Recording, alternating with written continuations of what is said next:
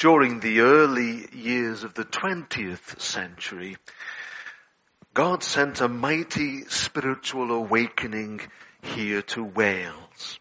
Probably the greatest religious revival witnessed during the 20th century. In a matter of months, thousands, friends, literally thousands, were miraculously converted to the Lord Jesus Christ. Churches were packed with standing room only, and the moral character of village after village was transformed.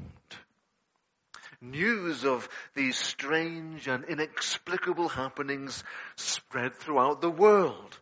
And many people traveled to this little obscure country of ours to observe the work of God.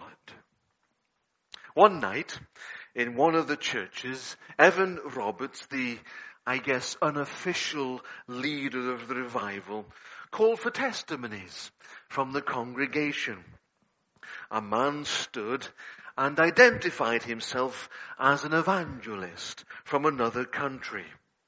And he said, I quote, "I have come to Wales to glean the secret of the Welsh revival." I have come to Wales to glean the secret of the Welsh revival. Instantly, Evan Roberts thrust his finger towards the visitor and shouted, "There is no secret. Ask, and you shall receive." I wonder if the evangelist was disappointed with the answer. What do you think? I guess he was. After all, prayer is no secret. Prayer certainly is nothing new. I pray every day, and many of you do, I'm sure. Most churches hold prayer meetings at least once a week. But nothing like the Welsh 1904-5 revival ever happens. There must be something else, therefore. A program, a formula, a unique twisting of the ordinary. There must be a secret, mustn't there? I doubt if any of us would have expected Evan Roberts' statement as the real explanation of the 04-05 revival. Oh yes, of course, we would agree, we would give assent that revival is essential, that prayer is essential, but also we would be quick to add, but besides prayer, what else did you do? Yet Evan Roberts was right. You see, there is no secret. It remains, ask, and you shall receive. It is just that this is not what we have done. We formulate our own recipe for revival, and after we mix together all our man-made ingredients, we add a dash of prayer for flavor.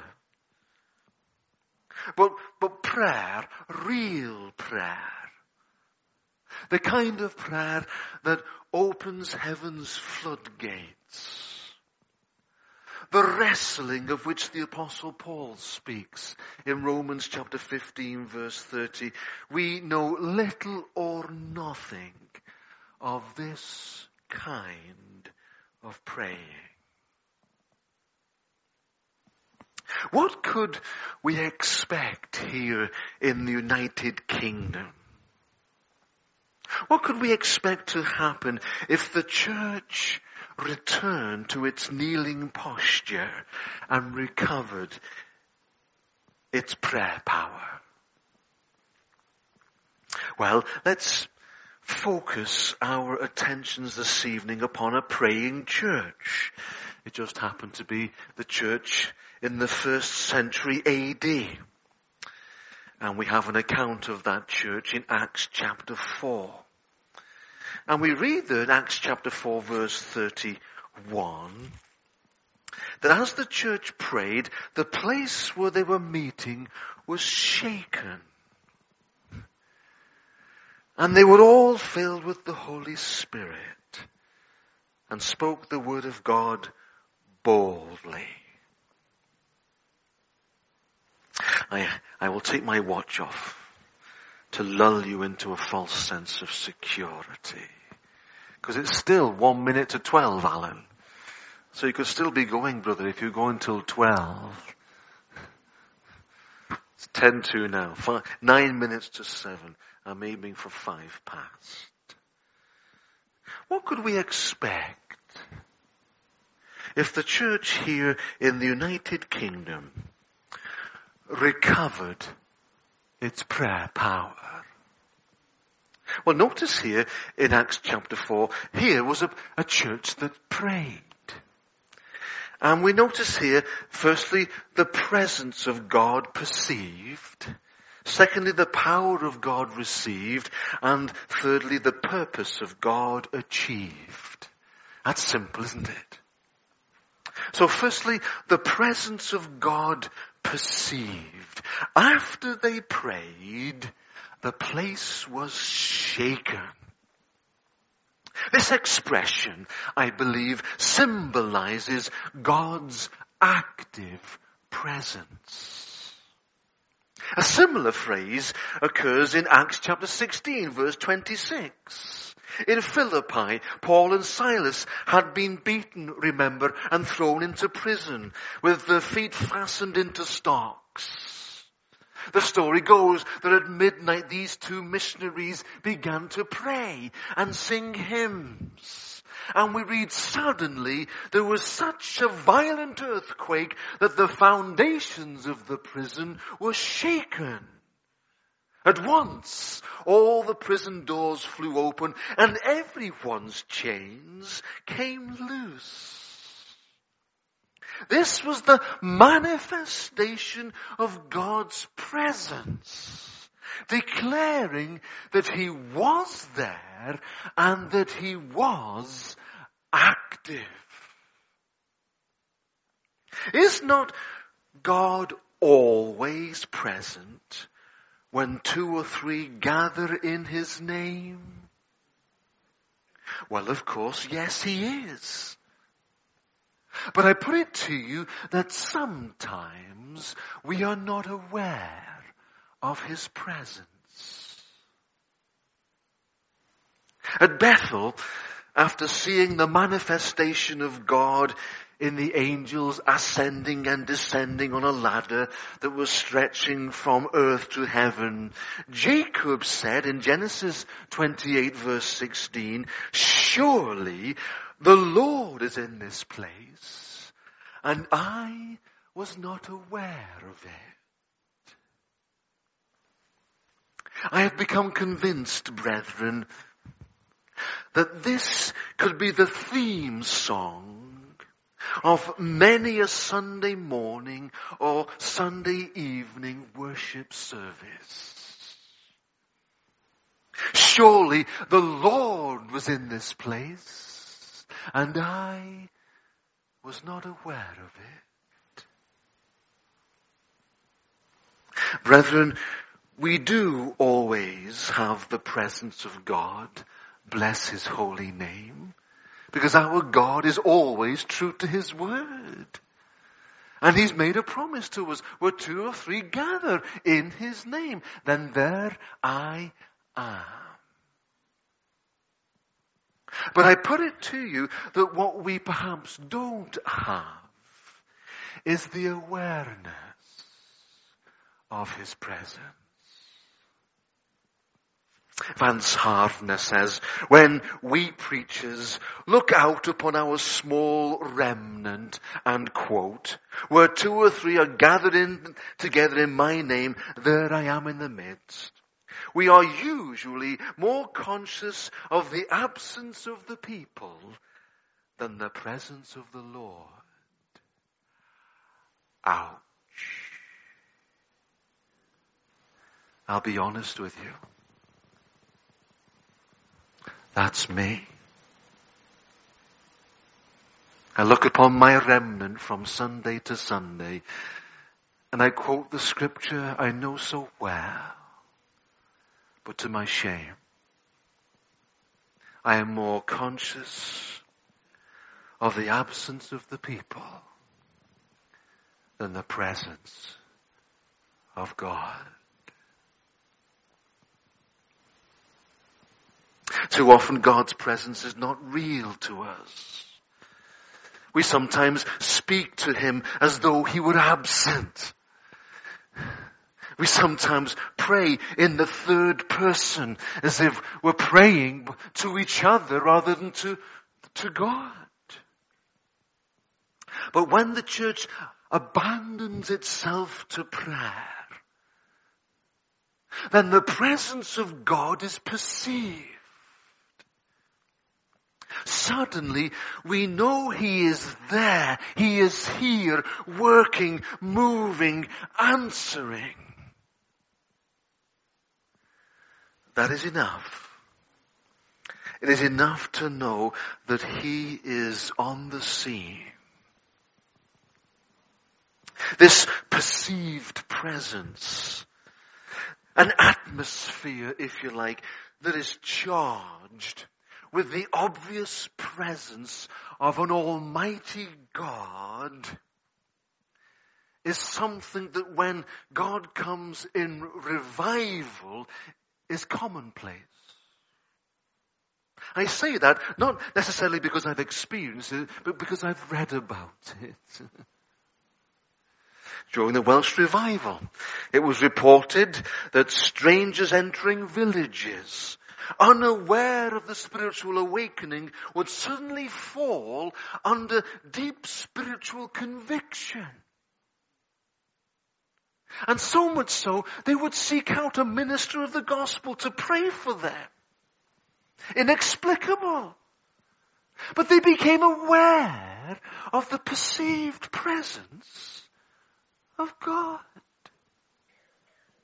Fishermen drawing near to shore, again unaware of the revival, would suddenly come under terrible spiritual conviction of sin. And before their feet had touched land, everyone on that particular boat would be converted to the Lord Jesus Christ. The perceived presence of God. It was said of Charles Finney that during times of revival, he could walk down a street and passers-by, when they fell under his shadow, would literally be thrown to their knees under the weight of spiritual conviction. The perceived presence of God. When was the last time we knew God's presence like that in Wales?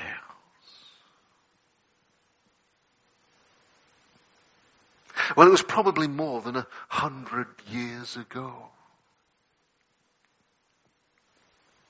But we read here in Acts 4 that when God's people prayed, God's presence was perceived.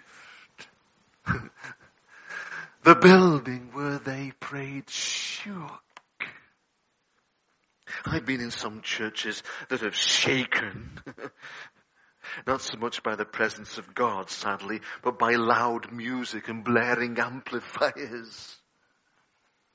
Shaking buildings, my friends, is not our business, nor is it our task to produce signs of God's presence. It seems to me that when the Lord shakes the building, we don't have to announce it. And in extraordinary times, God comes in extraordinary ways. But bless God, He's also in the ordinary. And so as we gather together this evening, he is here, for he's true to his word. My prayer is that you and I together, we might perceive his presence. Secondly, notice that the power of God was received when they prayed. After they prayed, God's presence was perceived because the place was shaken, and God's power was received. They all were filled with the Holy Spirit. Notice the record states that they were all filled. Not the apostles only, not the super saints only, not those who had the greatest faith only. Every member of the church, it seems, experienced the Spirit's filling.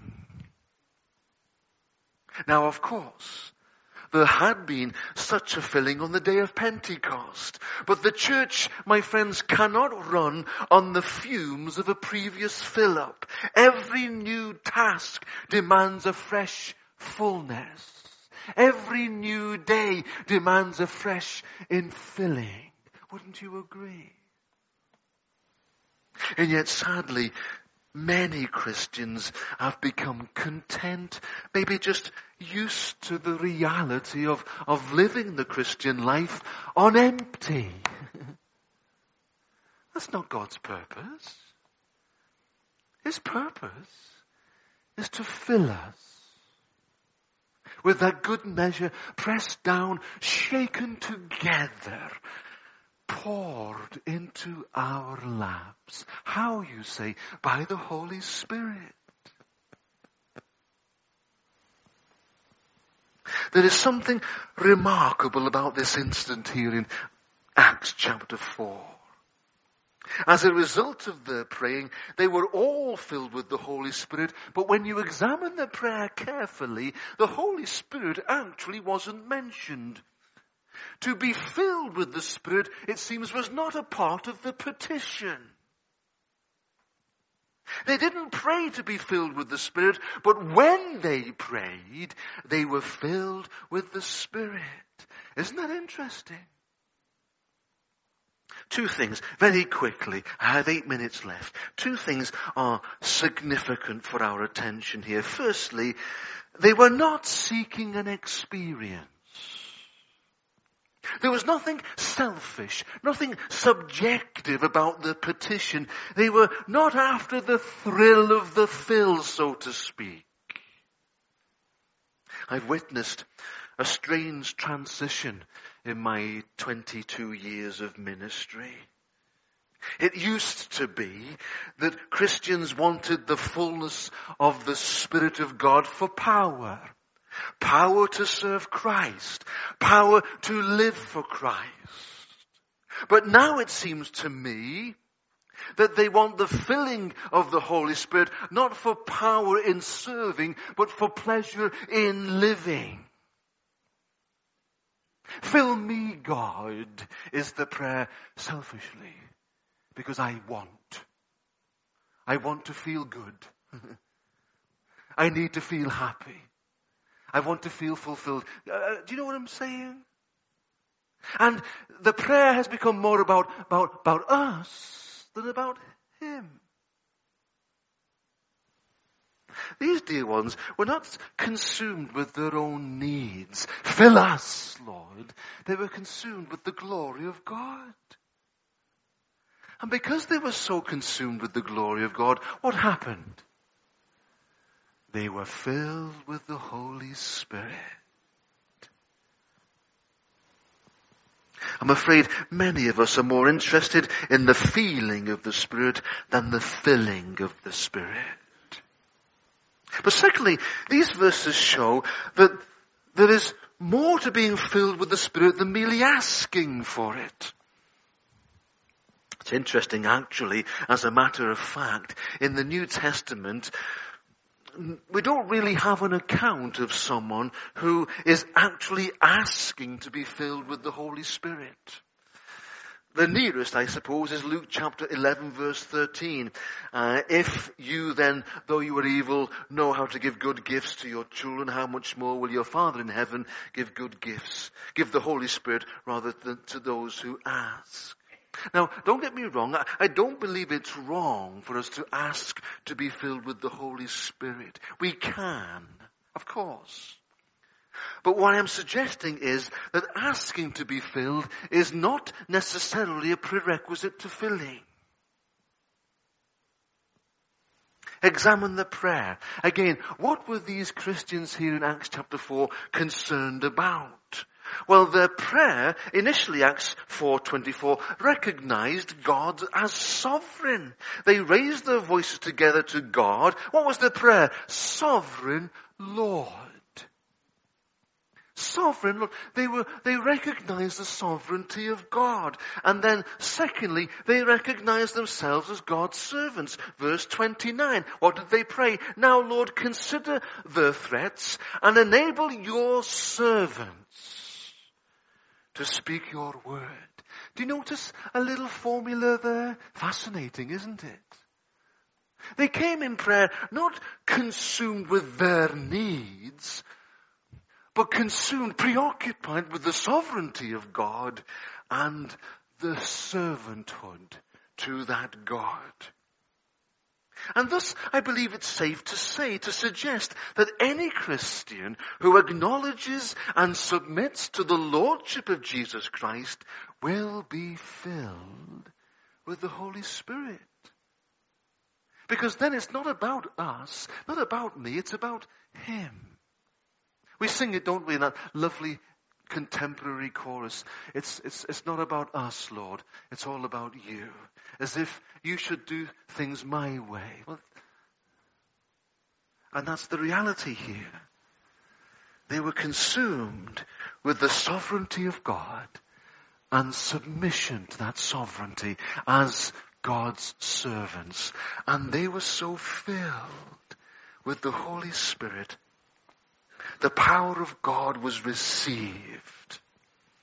And consequently, therefore, what happened when God's power was received, when the Holy Spirit came? Well, thirdly, I have 2 minutes, 30 seconds. The purpose of God was achieved. The purpose of God was achieved. In verse 33, we read 2 noteworthy phrases, do we not? Because they received great power and they received great grace. What does the church need in 21st century Wales? More material resources? Nah. Greater ecclesiastical buildings? Not at all. A better hierarchical governmental structure, perhaps? No. Maybe a purer doctrinal theology that we might dot the I and cross the T of our biblical theology. Not at all. What does the church need more than anything else in 21st century Wales? Great power and great grace.